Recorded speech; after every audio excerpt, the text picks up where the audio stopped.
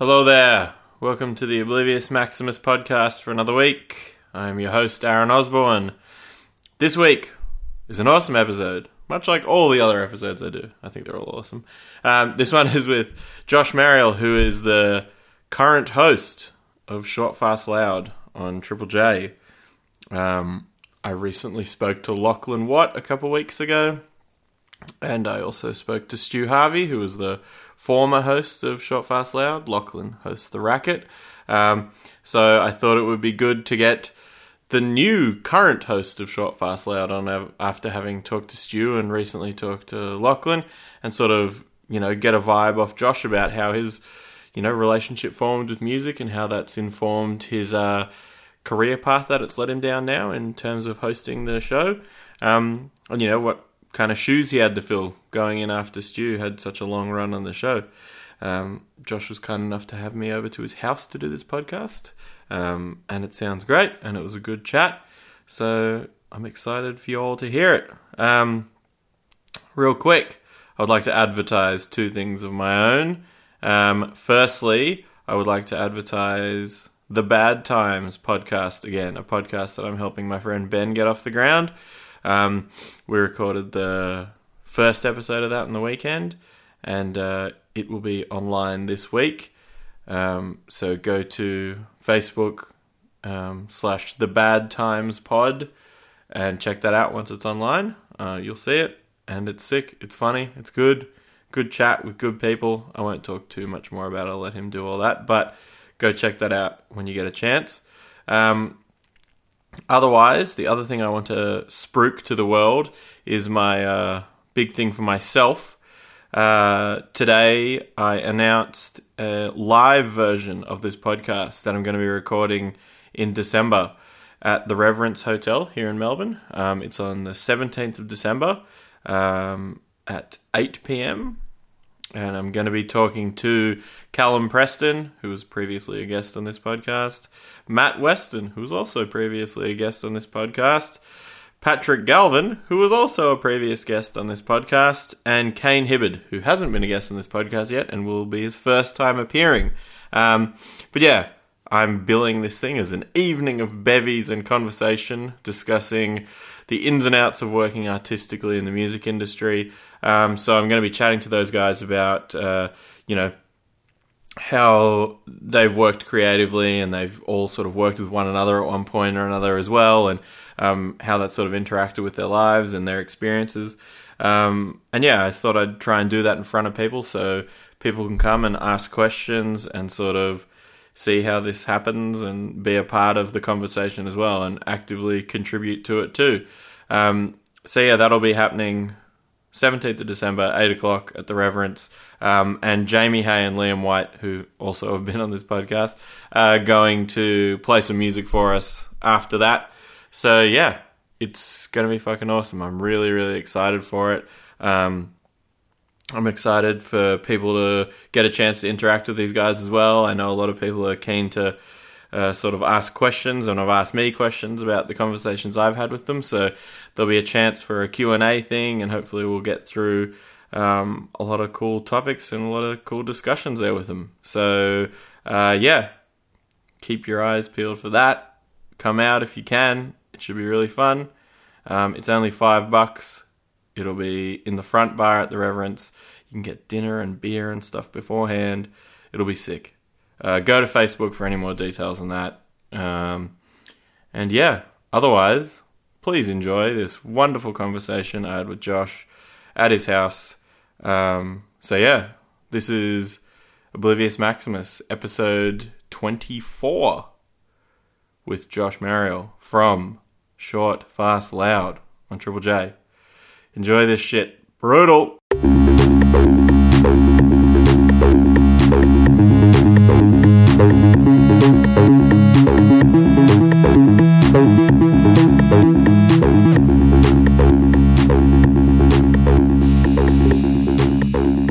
Josh, thank you for doing my podcast. My absolute pleasure. Thank you for having me at your house to do my podcast. In my humble abode. Yeah. Okay, so I start all of them by asking people how they got into music. How did it first become a relevant passion for you?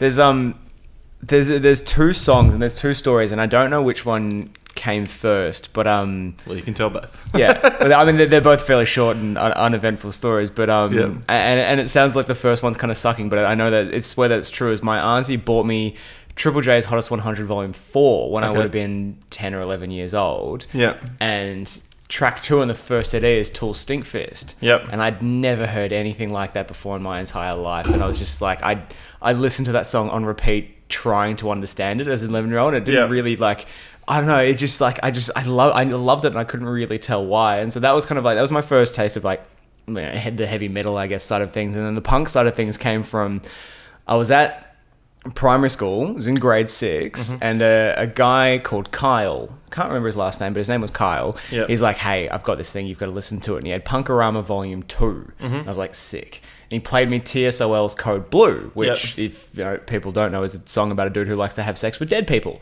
And this was two 11-year-olds in a grade 6 class giggling themselves silly at that. And then, yeah, I mean, after that, it was just kind of like, all right, I need to know more about that. The first 2 CDs that I admit to buying, Korn Self-Titled and Limp Bizkit's Significant Other. Yep. Bought both of those. Two great albums. Yeah, right? And then it just kind of, I mean, just spiraled from there. I mean, that kind of moved into, I worked with a Freezer group here who it's a government funded sort of youth event running thing. And so we ran heaps and heaps of gigs, and I think, yeah, that kind of led me into event management. And then I started on radio when I would have been about 14 years old, so half my life at this stage. With a radio station called Street FM, which was like a community-based station back when, before there was Sin FM and Light FM and stuff. All these community stations were vying for these 4 commercial licenses that were going to exist, and so that was like when Kiss FM was around and Kicks and all that kind of stuff. And they'd do 12-week blocks, and then it would go on to someone else, and you'd get like one kind of season a year, I guess. Okay, right. So just vying for airspace or whatever. Yeah, and so that went on for about 2 years, and then it kind of came to this point where there was a big, that kind of everyone came together and pitched, oh, we should get it because, and Street FM unfortunately didn't get it, but I think it was RTFM. It was the radio station out of RMIT, and they kind of joined with another one and created Sin FM. And so then me and a friend of mine called Josh, strange enough, it was Josh and Josh. Josh came to me and he's just kind of like, we should do this radio show. I think it'd be lots and lots of fun. So our first shift, we called it, it's always been one of our favorite quotes, was communism works in theory. Yeah. Because it does. It's a brilliant idea in theory. And so we were like, all right, well, the radio show is called Works in Theory now because it was just fun. Yeah. And so we started, it was the 10 a.m. till 11 a.m. on Sunday mornings, just bright and early, talking rubbish. Like I still remember some of those first shows and they were just awful. So how old were you then? That would have been 16, 17, somewhere in there. Because, you've got to be... But I think it's between 15 and 25. You can only be on Sin within those kind of years. So they kind of look for people looking to do their first thing. And we kind of came into our own because I already had, on-air experience. Again, talking nonsense because I would have been 14. Whoever trusted me with a microphone, it was a bad idea from the beginning, really. And, I mean, yet here we are. But, and so we had this. And then we kind of moved from that to the punk night was Thursday nights, and so they'd have like genre nights each night of the week. So there was a J-pop night that did really, really well. There was an indie night, a dance night, an urban night, and punk and metal night.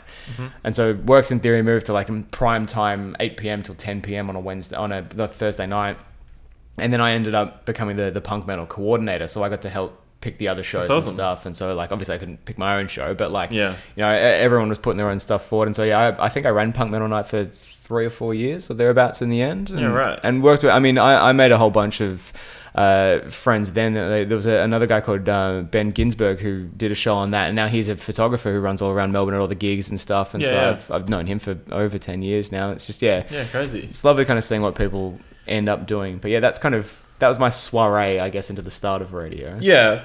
So when you started moving from, like, when you started doing this stuff with Freezer and things like that, like, how did that start off for you? Was it just by way of going to shows and being a all ages contributor? Was that how it sort of started happening? Well, I mean, again, that would have started when I would have been about 15 or thereabouts. I think it was just after Street FM and just before Sin FM, and yeah, just saw something advertised in my local council, in the council of Boroondara, that was just kind of like, oh, if you're interested in music, if you're interested in events, you should come and check out this thing. And I was like, all right, cool. And yeah, I kind of went along and again met people now that are I mean, these days are quite high up in the industry, but back then we were just school kids, and so we kind of have allocations of budget. So there'd be like small budgets, and you know, for smaller events, and we had shows with ska bands like the Knockabouts, who probably they haven't existed for a long time. We had shows with Bagster and that kind of thing. But yeah, they teach you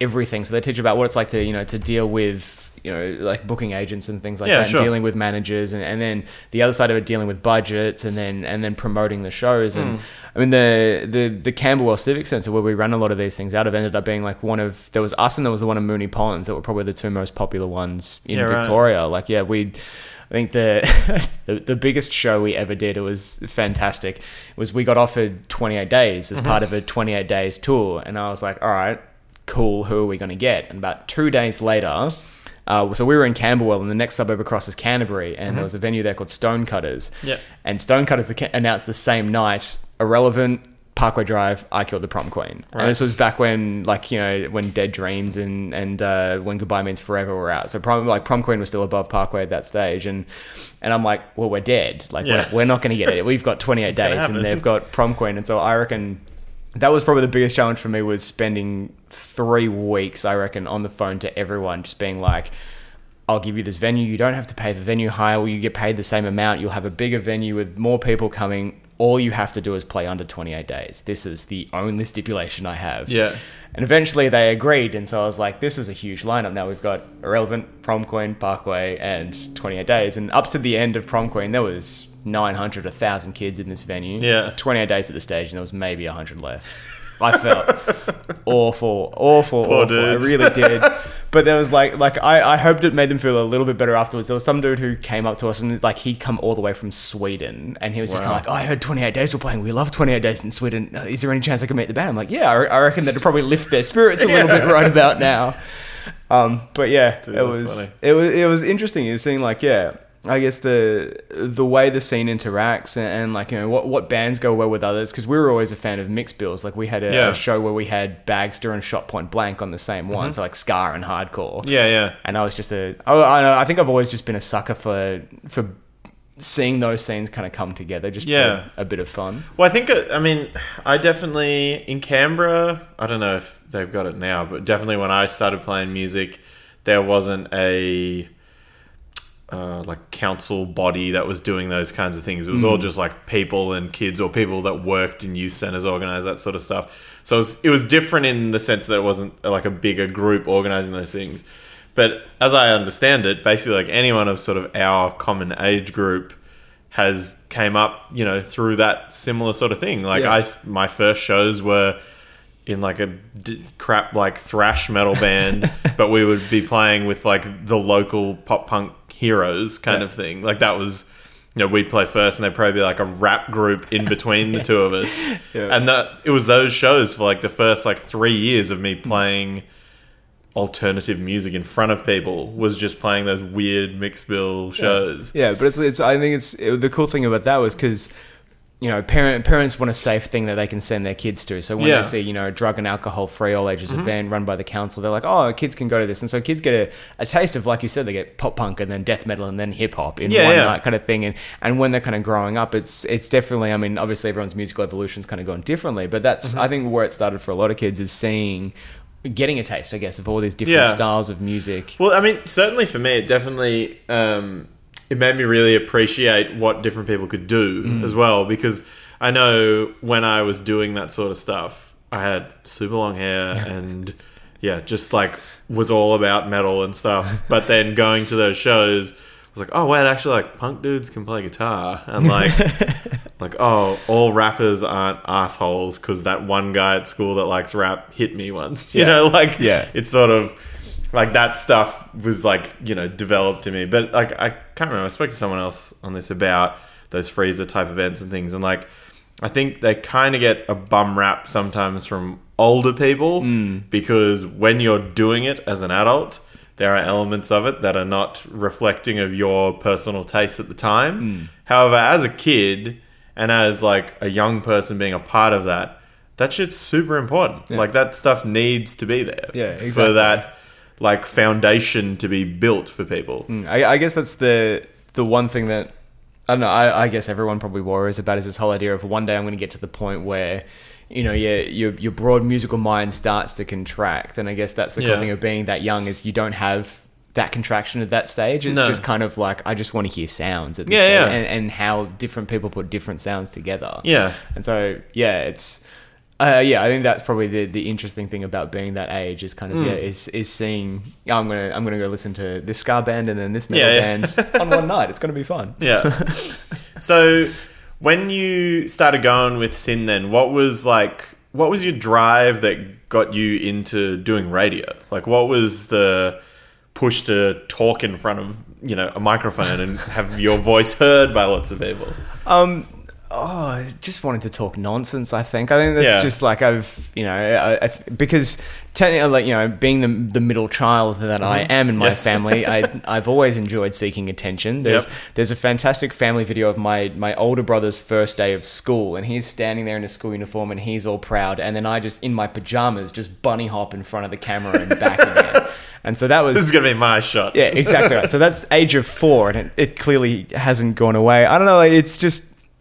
From that respect, I mean, I think the thing for me is being able to discover new sounds and new bands and new artists and stuff like that, but then be able to share them as well. I think that's always been the exciting thing for me is, oh, hey, here's these cool massive bands I like. Like we were playing Slipknot next to The Cure, next to like we kind of went kind of out there with the sounds we were playing, but then I mean we'd spin every now and again we'd play a Tom Waits song just because it was fun to say, like, well, hey, if you like this music, maybe you like it because one of his albums got released on Epitaph, big in Japan, and came out on, I think it was on one of the Punk-O-Ramas, if I remember correctly. Yeah, right, crazy. And so I mean, that side of it was really, really cool, is being able to share. And then I mean, me and again, it was Josh and Josh on Works in Theory, and me and Josh always had a really good rapport, and so we brought in like little radio sketches, I guess, because we've always both been into writing and performing in different ways. I mean, he was a drama student for a long time, and so was I at my high school, and so we always had that kind of. Yeah, I guess it was a drive to perform in different ways and kind of share personality. Like I'm really bad at acting because I can't put on a different personality. Yeah, you just want to accentuate your own one. Exactly, right? Yeah. Like I guess that's the one thing that I kind of noticed, because he was an actor and he was part of like a youth thing, and he tried to get me to go do this acting thing. I'm like, it's not for me. I can't do that. But this radio thing I can definitely do. Yeah.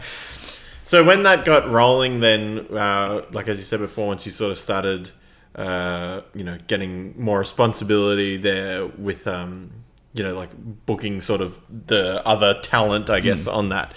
What responsibilities then developed for you there? Like, when did it change your mindset from just being like, I'm here to try and do something different, or what? Yeah. Like, what went there? I got really, really passionate about Sin. I guess because I could see. I mean, in Melbourne especially, there's a couple of radio stations around the country. I know in Sydney it's FBI radio as well, where Triple J really looks to in terms of like where the youth are going to come from, because FBI is Sin, where like they're the youth sort of stations. Sure. And so when Triple J has that sort of image, they're like, all right, well, this is kind of where people go to practice, I guess, or get their kind of, get their, there's a word for it. Chops up. Chops up, that's the one, yeah. And so, and so I started... after a while, seeing a couple of people get picked up by different things and just being like, oh, this is actually really important to, in terms of a stepping stone. Like at that stage, I still, had no idea what I wanted to do in life, or, all I knew in my head is I didn't want to wear a suit and tie to work. That was about as far as my prerequisites for a job went. So really, I mean, Garbo would have been right up my alley as well. It's not such a bad life, really. As long as you can talk on a microphone at some point. Yeah, exactly. Just driving down the street at 6 a.m. Good morning, world. But yeah, no, I think that was the time it started to click for me that this was really, really like, it's an important stepping stone for people who want to do this. And so, yeah, it was cool being able to start giving feedback to the people who were maybe doing their first shows. Because at that stage, I'd been doing it. I mean, we had the longest running show on Sin, I think, by the end. I don't know if we've been beaten now, but in terms of those genre night shows, I know that, Works in Theory was like that, held that title for a long time. And so, I mean, what little I did know, I wanted to say, well, hey, why don't you try doing this next time? And started trying to mentor the people who would, come up through the next one. And it was yeah, I mean that was a lot of fun, and then I helped out a lot with the music department as well because they had their new music shows, and so if I could feed them a new alternative band, because I think that's if someone gets into that sort of role, they'll usually have one genre that they know quite well, and then the rest of them they kind of and so I'd kind of feed them new punk and hardcore and metal tunes when I could as well. So yeah, just I found myself kind of trying to expand as much as I could because I found myself really caring about the station, and obviously because it's a community station, they relied on memberships, and they were allowed to sell advertising if they wanted, so they did for a while, and then that kind of went away. And there were times, I mean, this was a long time ago, so I'm not exactly sure how things are now, but there was times where like we have a lot of technical issues because there were very few paid staff and there wasn't a lot of money coming into it, and so with all this expensive equipment, something's gonna break, and if they can't fix it straight away, it's going to be a tweak until you can. And so, yeah, I think there was a night where just lots of things weren't working, and I cracked it and wrote this big email. I just sent it to everyone as like, a reactive 18-year-old will. I was just like, I'm going to send this to everyone at SYN. And I got in a lot of trouble for that. But then out of it came the question of, all right, well, what are you going to do about it? Which I'd never really been asked as an 18-year-old. That 18-year-old kind of points out all the problems, but doesn't really think of, oh, wait, maybe it's my job to think of a solution as well. And so, it made, like, when that question was thrown back in my face by, like, the head of the radio station, a guy that I caused a lot of grief for called Bryce. But, I mean, in the end, that question was probably the best thing he ever did for me. I was, all right, well, what are you going to do about it? Rather than just saying, this is the issue. It's like, well, here's a solution as well. And so, I started pushing more, talking about, well, I had a background in events. And so why don't we, put on some events and start doing this, and got some other people on board, and just, I guess, tried to help as much as possible. Honestly, it didn't really go that far in the end because I was still an 18-year-old kid who didn't know that much. But it was... The effort was there. Yeah, the effort was there. And the, like, I knew deep down inside that I wanted to help and make a difference. And they kind of took that and ran with it because they were older than me and they knew, they knew that sort of things and they had that background. But, yeah, I mean, I helped organize a bunch of events after that with SYN, like not so much me leading the helm, but helping where I could in terms of promotion and that stuff. And I think that was the main thing for me. It's just it made me give a shit about important causes. Yeah. And so when you were doing that stuff, were you studying at this time as well, or were you out of school just doing that? I was doing it for like probably the last 2 years of high school, and it's always my favorite thing to tell people when they worry about year 12 and exams and stuff like that is my radio show was a Thursday night from 8 till 10, and I had my year 12 English exam on a Friday morning. My dad's like, well, you're skipping the radio show. I was like, no, I'm not. And so that's what I was doing the night bore, and it may have taken me a while, but look at me now, Dad. You got there. But I've completely spaced on the question now. I was going somewhere with that point though. Studying, so I was doing year 11, year 12, and then I still didn't really know what I wanted to do at that stage, and so I applied for, there was a university course for entrepreneurship, whatever the hell that was. I'm like, well, I like business, and so maybe I'll apply for that. And then my second choice was event management and hospitality management, which I ended up, and then I kind of thought about it. I'm like, all right, I'll do it and see what happens. And then I kind of did that, and it was everything that I didn't really care about was everything they were teaching, like corporate events and accounting and that kind of stuff. And so basically I just ended up with a piece of paper that said, congratulations, you now know everything that you already knew and a whole bunch of stuff you're not ever going to use. Yeah. And so no, there was never really a correct drive. I was just working retail, and doing that for longer than I'm really happy that I did. And but at that point in time I still had no idea at all, and and so there was retail for a long time until I kind of snapped. So how long did you end up doing? How long were you at SYN then for? Probably 4 or 5 years, I reckon. In the end, like it was quite a while, and about I think 3 or 4 of that were running Punk Metal Night. It was a long time there, but in the end we kind of said we'd done as much as we could do with the show without becoming irrelevant. Like I didn't want to run the show into the ground and for it to become boring and sour, and we'd taken it as far as we could on that platform, and so I kind of wanted to leave it on a high note. We kind of spaced out. We did like we did one season where we did like a brief history of alternative music, and each week was kind of like a 5-year kind of span, and that was lots of fun. But it wasn't the same as Works in Theory. Yeah, right, sure. So where then did Triple J come from? Like, how did that happen? That was when, I mean, a similar sort of situation, I guess, to Lachlan Watt, is when how he left the racket. Josh heard about it. And we'd kind of been off SYN probably 2 years at this stage or thereabouts, and I was just kind of hating my life in retail. Yeah. And Josh hit me up. He's just kind of like, there's a competition to get into Triple J. I think we should apply. Yep. And so we're like, all right, cool. And then the thing was, you had to put forward like a 5-minute, like a 5-minute spiel about your favorite metal album. Mm-hmm. And so I was like, all right, well, what are we going to do? And, we knew that everyone was going to like have the same response. It was going to be, how do you pick just one? Everyone's going to say, oh, this is such a struggle because how do you pick just one? So we kind of took a different angle of, well, how do you define metal? Sure. Because it's so open these days. Yeah, it's just kind of like, all right, so you could either go, really, really thrashy. You could go really, really poignant and, like high tech and Meshuggah or whatever you wanted to do. And we just kind of went, nah, fuck it. Let's just go like a right metal album. So we picked 3 Inches of Blood's Advance and Vanquish. Okay. Because we were just kind of like deadly sinners. That's my theme song right there. Sure. And so we did the spiel and they liked what they heard, and so we got through that stage, and it's been unconfirmed, but inside sources have told us that it came down to just us two and Lachlan at the end. Like, yeah, right. It was I don't know if they were looking at other people as well, but I've had some unnamed sources say it was a fight between us in the end. Mm-hmm. And they, so they asked for a whole bunch of different things, and the one thing they asked for as well was like a whole 3-hour playlist. What would you do? Mm-hmm. And I had one mindset, and Lachlan clearly had another, and I kind of figured out afterwards that I was kind of drawing lines that Triple J didn't really want drawn, which was cool, that they were kind of trying to expand what was happening with the racket and where they kind of saw the racket going. Yeah. And so I was still seeing in that, this is the racket, this is short, fast, loud sort of thing. Sure.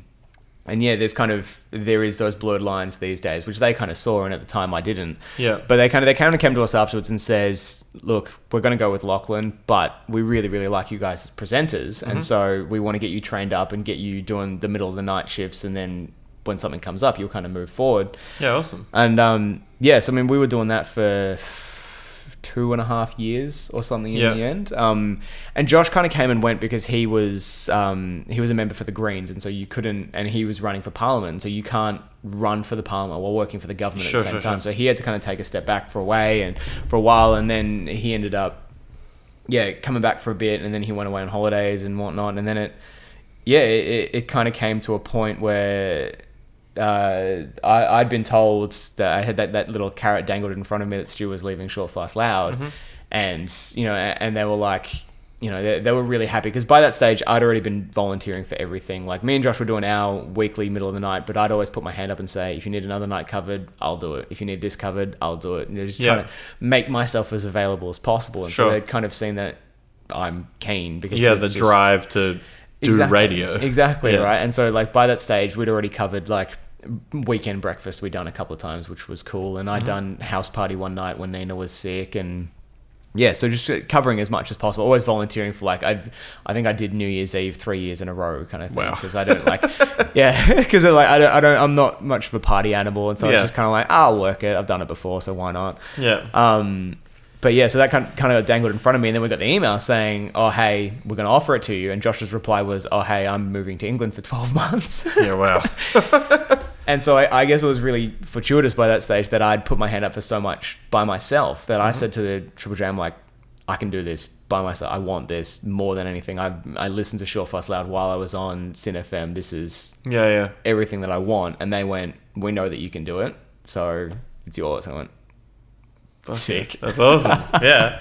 So what was the kind of like, what was it like going from doing SYN and things like that to doing those night shows and stuff with Triple J? It felt fairly similar. I mean, the one thing that's very different is the middle of the nights are playlisted for the most part by the music department. So they kind of send it through, here's your playlist, you get to pick 2 songs an hour. So you get to add your own flavour to it with however you wanted and whatnot. So it was very much, I mean, on SYN's pretty much, here's the time that you have to press the buttons, have fun. Yeah, yeah. You know? And so like we had a radio serial called The Adventures of Captain Redbeard and Slightly Effeminate Man, and it was about a pirate and a professional transvestite trying to understand the world. Sure. And so things like that obviously aren't going to translate on Triple J, and so in the middle of the night, exactly right.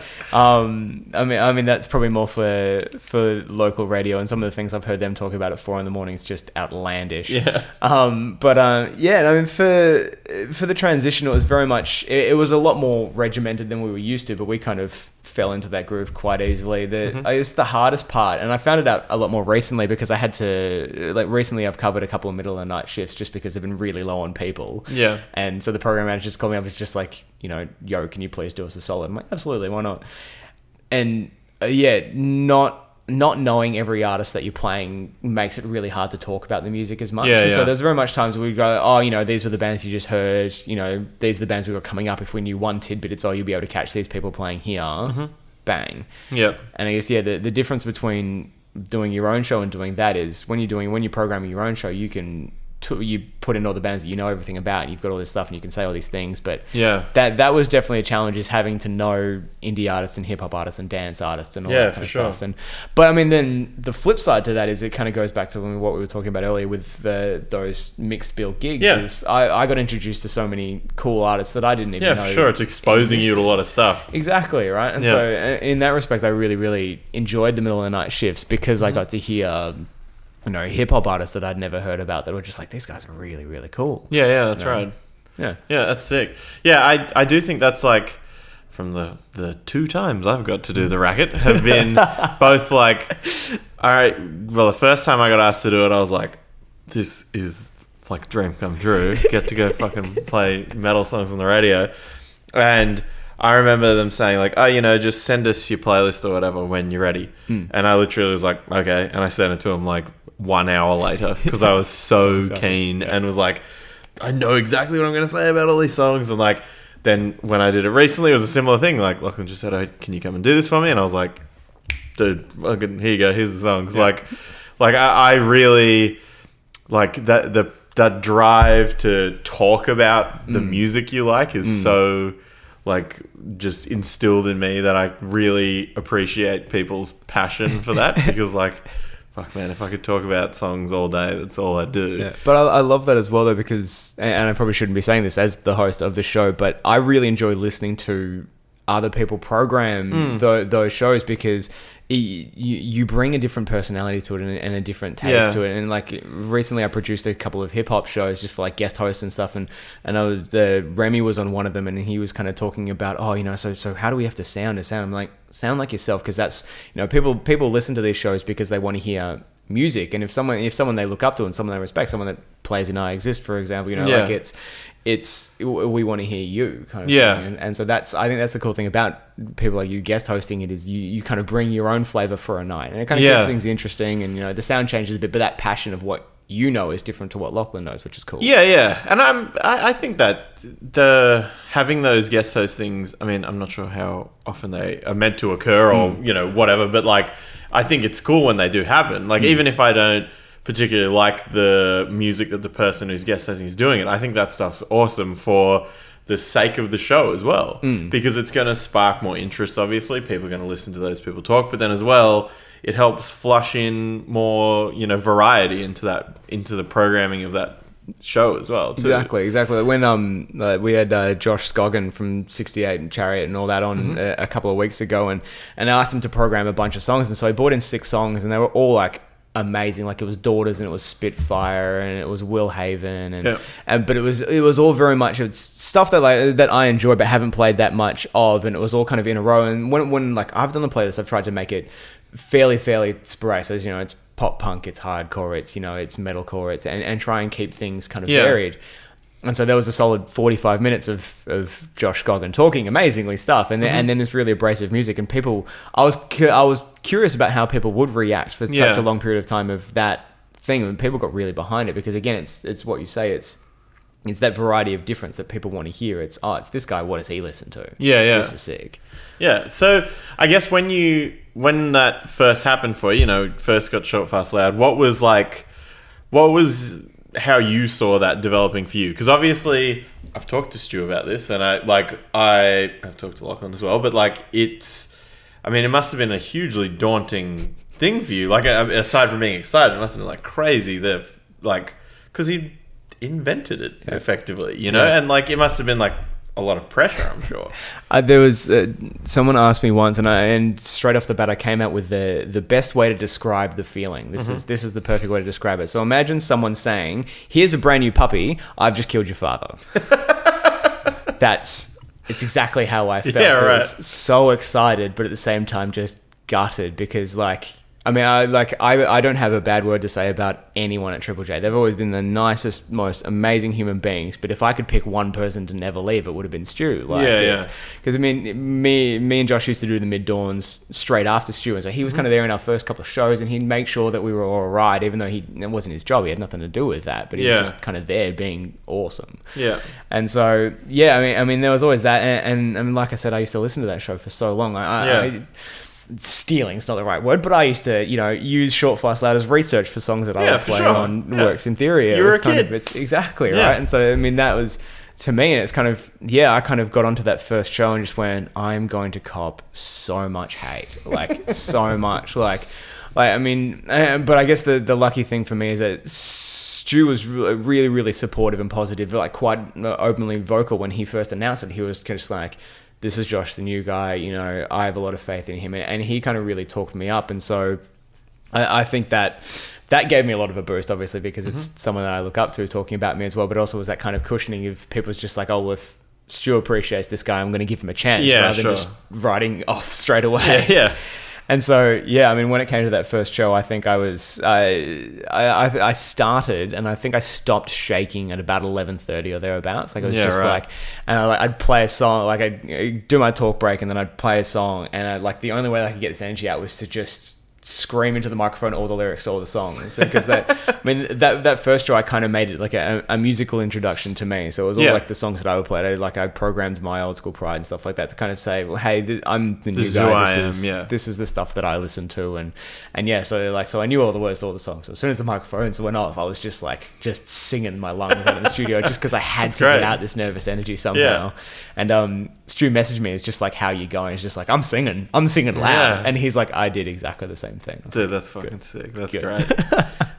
So was when that, I guess, again, so the ball's been passed to you then, what ideas then came up for you? Like, how did you feel that you needed to develop the show into your own thing?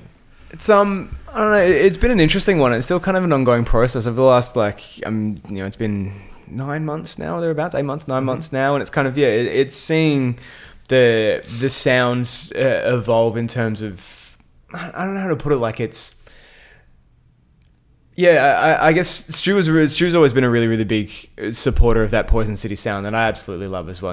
He championed the Smith Street Band from the very, very beginning and whatnot, and that is I hate using the word mature sound, but it is a very, very mature sound. And so I think the thing that I kind of bought in was, all right, well, what are the really younger ones up to as well? Like, what are these kids up to, and what are they listening to, and trying to bring that sound into it as well. I mean, there's future long-term goals that I kind of have, because I've got a background in photography and videography and whatnot. So I was kind of like, that's something that I'd like to try and bring more into Short Fast Lab, but those are still quite a way away in terms of coming to fruition. But that's I guess that's where my passions lie outside of radio, and things that I think that I could kind of bring to the table is that multimedia aspects of it. Like I love going to shows and then posting photos on the Short Fast Lab Instagram. So these are the shows that have been played, and these are the cool photos that happen from it. Yeah, that's sick. And so I guess that's the flavor that kind of my experience has kind of been able to bring so far. Yeah, I mean, in terms of going forward, I know it's such an interesting one,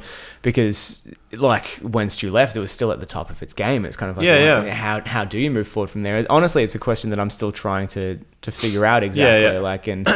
And so in terms of a sound, I guess it's kind of growing into its own thing. I mean, there has been people who have said, they prefer the older sound, and that's fair enough. Like, I never had any illusions that I was going to please everybody with my sound. Well, but that's I'm sure Triple J weren't expecting you to do that anyway, and I'm sure they weren't putting you in place thinking like, oh, this guy will just be Stu 2.0. No. Like, you know. No, and that's like, I guess all I could do is, again, just bring my own personality to it, which is, it's talking way too fast and laughing at my own jokes. Like, that's all I hear every time I listen back to it. And I've done, like, we do, like, air checks with the bosses, and they'll kind of sit down and they'll play a talk break, and they'll just be like, what do you think about that talk break? And then I'll have to say, oh, I could have done this or that. And then they'll kind of pick things out as well. And the program manager's always been the same. He's just been like, you talk too fast. And for anyone else, I would say you have to slow down, but it works for the show and it works for your personality and that kind of thing. So he's like, keep it up. I'm like, all right, I can do that. Yeah. I think I can't remember if it was the first time I met you, but when, like, the first time I heard your show, it was I think a little while after it had started. I work with children, so I go to bed very early. But I was driving home from a band practice, and I turned on the radio. I was like, I'm going to check out this new Short Fast Loud.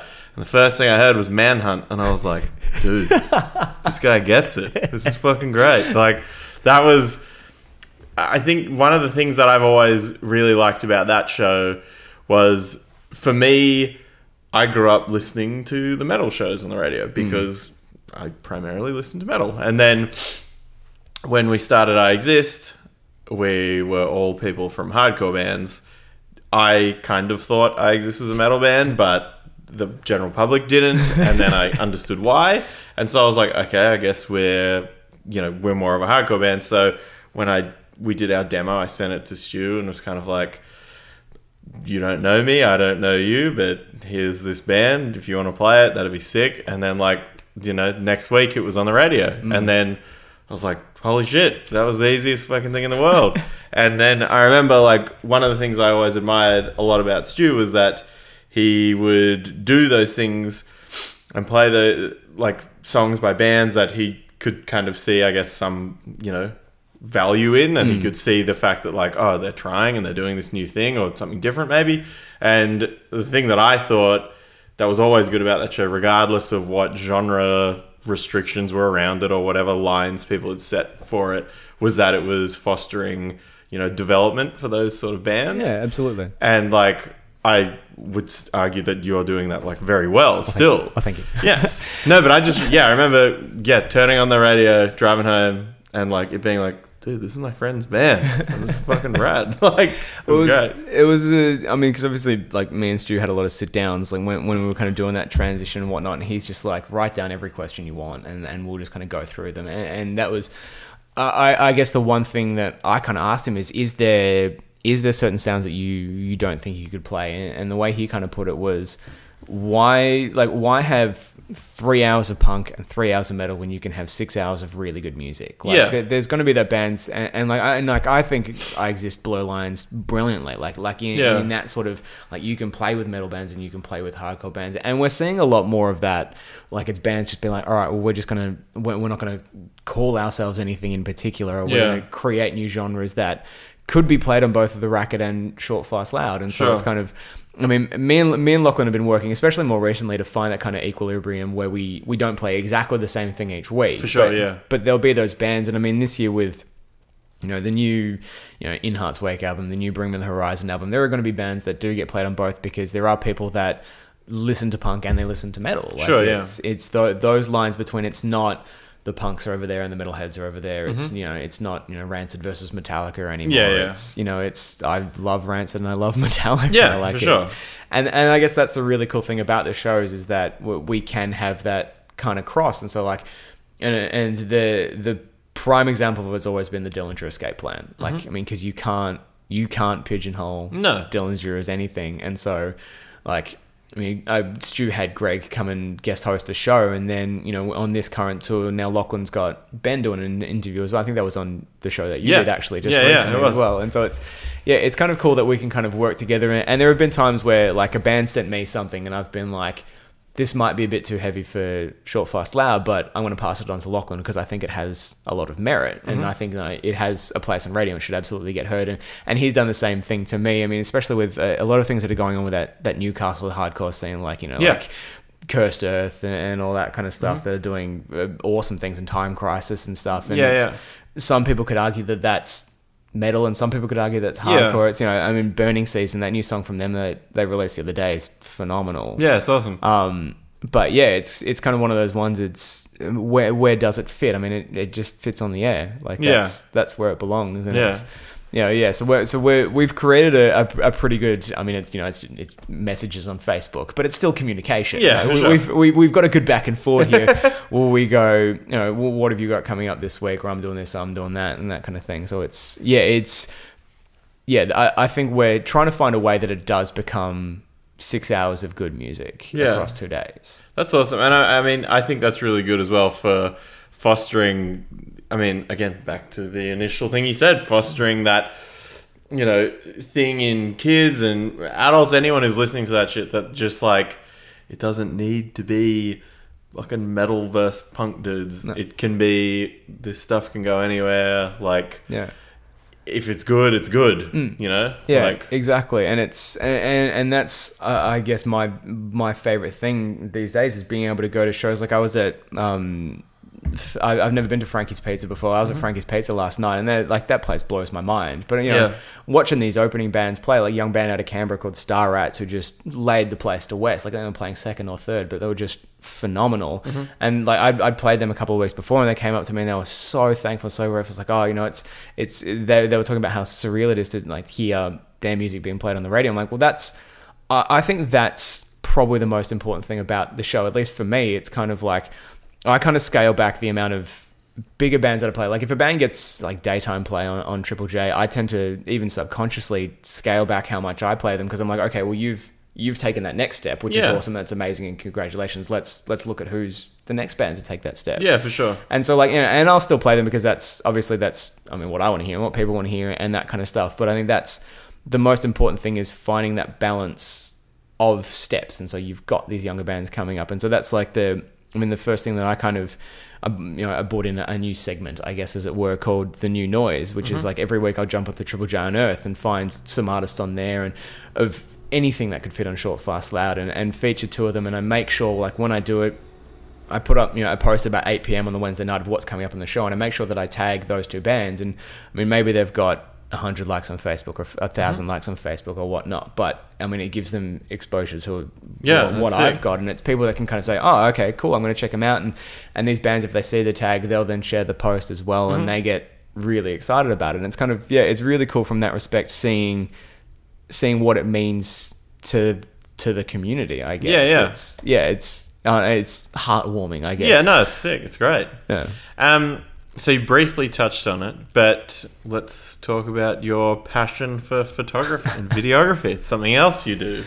Yeah, well, I know. I guess that's something I've done for a very early age, and that's again something that me and Josh, we started on ages ago. Like he both me and him love to write, and so like we're kind of like, all right, well, let's write film or television shows, and we just have a camera out. And I guess I was half inspired by like CKY, like the original CKY videos and whatnot, just like getting a grimy camera and going out and shooting dumb things. And so we kind of did that, and then we kind of moved on. We made a B grade pilot for a television show as well. And so like I've been working around cameras for a long time, and then it kind of like, you know, it had been there, and I'd had a camera for a while and hadn't done that much with it. And then I met an incredibly talented photographer called Neil Walters, who's become my best mate in the whole world, kind of thing. And he was doing wedding photography at the time, and I could tell that he just hated it, like really, really hated it. And I'd had a couple of ideas for like music videos with bands that I like. I'm just kind of like, I could hear a song and I could see this video. I'm just kind of like, this should be a video. Sure. And so me and him kind of got together and started talking about it. And then, he knew a band called Who Invited the Wolf, who needed a music video done. I was like, all right, well, let's do it. And so we started, like making music videos for bands and whatnot. And then, you know, Neil was teaching me bits and pieces about photography. So I was taking that up more and more and more. And it's just, I mean, it's kind of one of those things where this day and age, it's so easy for someone to become a photographer. It's separating yourself apart and showing that you want it. I mean, there's some incredible photographers out there, you know, Kane's obviously an amazing example, Kanye Lenz. Yeah. Hartley's another example as well. And like, I'm a big fan of Neil's work, our friendship aside. It's seeing these guys, and I guess what it means to bands these days, it's kind of, I don't know, it's strange that, you know, because we live in a society where people need that instant. We've got things like Instagram and Facebook, and they need that constant update of if it's not on the internet, it didn't happen. And so it's kind of it's become this thing of everyone's like, oh, I can do this too, and it's been interesting seeing it. So it's one of those things where I don't like to call myself a photographer because I don't really see myself as a photographer. I guess it's more for me. I guess my passion lies in producing like content with Neil. Like it's kind of one of those things. I don't know why anyone ever wants to be a producer on films and stuff like that, because literally your job is the director comes to you and says, I've got a dumb idea, make it work. I went, all right, cool. So he's like, all right, we're gonna do a video in the rain, so make it rain. And he's like, he came to me for a photo shoot once, and he's like, I want a band to be holding the fluorescent tubes, but I need them to be on. And I'm like, all right, cool. Gotta figure that out. Exactly. So but to me that's half the fun. Is all right, cool, I've set myself a challenge, what can I do? And kind of like, so I've built rain machines and found I contacted for one we did recently. I contacted every prison in Victoria to find one that would let us shoot in it. You can shoot in Pentridge Prison, fun fact. There you go. Where Uncle Chop Chop and stuff was. And so I mean photography for me is just a bit of fun, I guess. I've never really seen it as a career as such. And so to me it's just kind of like, I like picking up my camera and taking a pretty picture. It's just that's something I've kind of I see merit in it, and obviously multimedia is becoming a bigger and bigger thing every day. And so photography and videography are going to be a part. I mean, and some musicians are kind of like, they don't like the photographers, they don't like the videographers and stuff like that. And it's kind of, I mean, it kind of sucks in one respect that it's become almost a necessity for bands, because it is the easiest way for them to get exposures through Instagram likes and Facebook shares and all that kind of stuff. And photos are so consumable. It's so depressing to say consumable though, doesn't it? Because photography used to be an art form, and so you don't want to say that you're consuming art. No, but it's one of those things where like that stuff fully has crossed over into relevance. It's the same thing with music. Like you don't want, like you don't want to be sitting there going like, oh, fucking like, oh, my music's like this, or I got to do this for whatever likes or sales or whatever. But then at the root of all that as well, we're not doing this shit so no one pays attention. Like, and again, I've spoken about it with other people on this. Like, no one ever started a band because they didn't want people to pay attention to them. Like, if you started a band ever in your life, you want people to look at you. That's what you want to do. And then, how do people look at you if they're not standing in front of you? They have to look at a photo of you. So become friends with photographers, appreciate the craft, because you're going to need those people. And like, I think another thing that really helped I Exist along when we first started was kind of when a friend of ours, John Hatfield, started taking more photos. And so we would take him on tour with us, and he'd take fuckloads of pictures of us. And then he'd take promo photos of us and all these sort of things. He made a music video for us like that.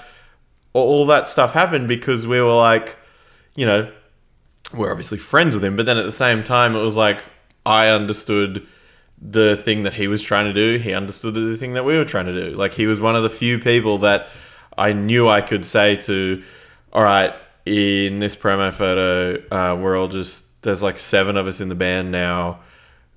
Can you take a photo of 7 people? And then he was like, okay. And then he gets to the photo, and like, half of us drunk. Someone's got a huge sword.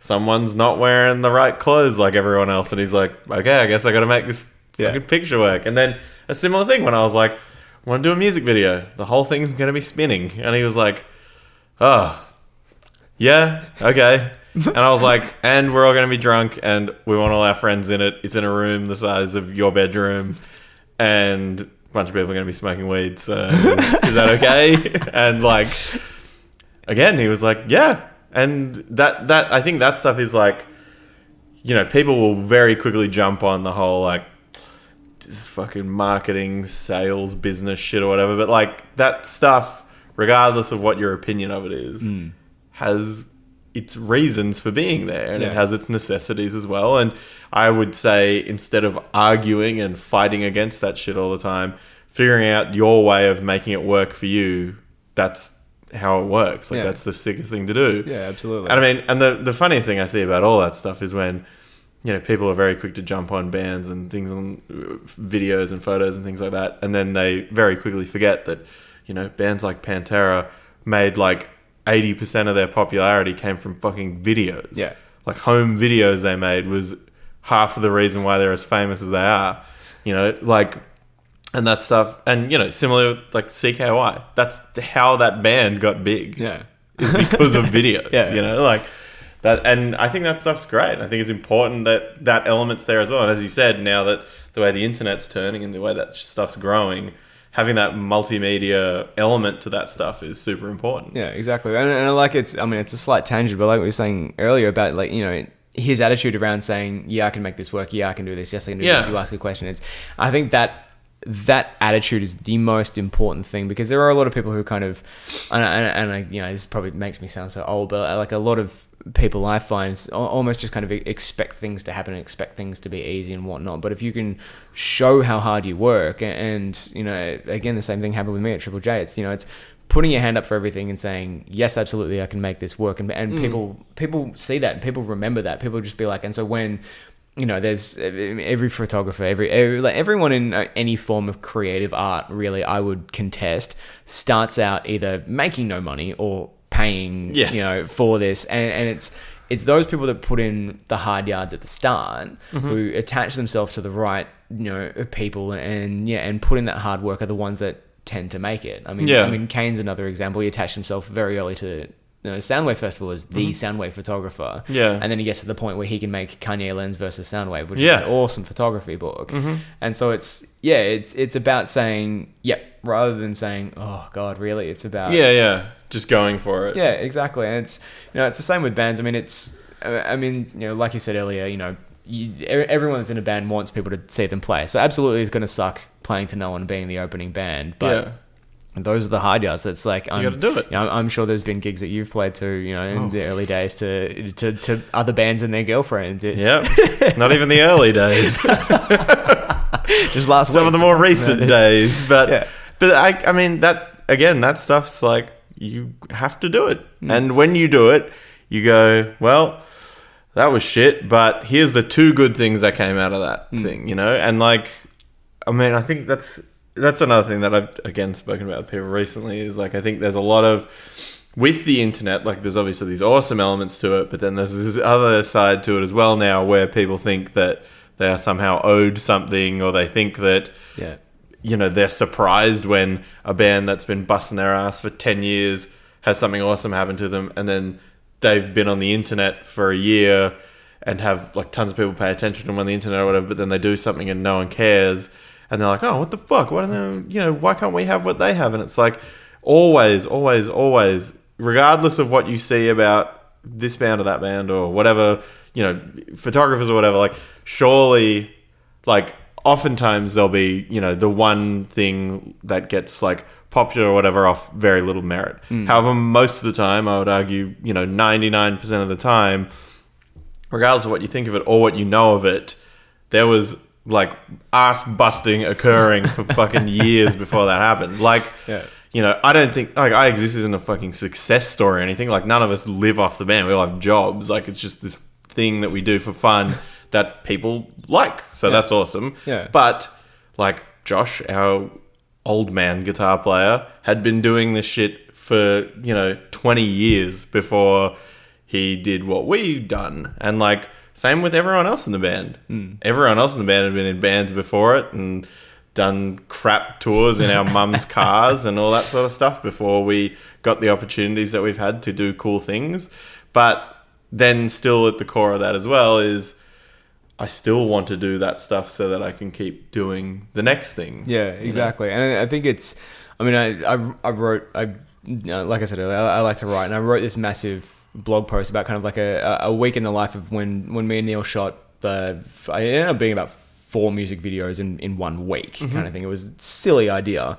But I kind of started off, dabbling on what you were saying earlier about like I think like with the internet these days, people kind of see this moment and that moment and that moment and don't seem to connect the dots between. There's all these moments in between of the hard work and the sleepless nights and all that kind of stuff. And it's interesting to think about that mentality of just kind of like, if you see this one and that one and that one, you're like, we've been around 12 months. Why aren't we, selling out stadiums and whatnot, and not kind of realizing that there's a lot of hard work involved in that, and it's I think that's the best attitude to have, is kind of trying to be a bit more humble about, okay, it's going to take some time, it's going to take some work, it's not everyone can be Mozart writing symphonies at the age of 4 kind of thing. Yeah, exactly. I wish I was that special, but very few of us are. Yeah.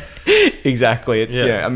Like I said, I started on radio 14 years ago. It's taken me 14 years to get my dream job. Like it happened. Like it absolutely will. And I wholeheartedly believe it's such a cheesy saying, ridiculously cheesy. I'm going to apologize in advance for this, but I wholeheartedly believe in the saying of I hate even saying it. It's shoot for the moon. Even if you miss, you'll land amongst the stars. Yeah. It's this whole idea of you can have a goal and you can go for it with all your heart. Maybe you'll get there, maybe you won't. But if you keep pushing, you're going to get somewhere that you still really, really like. But you have to push. You have to, because there are going to be rubbish times. There are going to be really, really hard nights. There's going to be sleepless nights. There's going to be ruined relationships.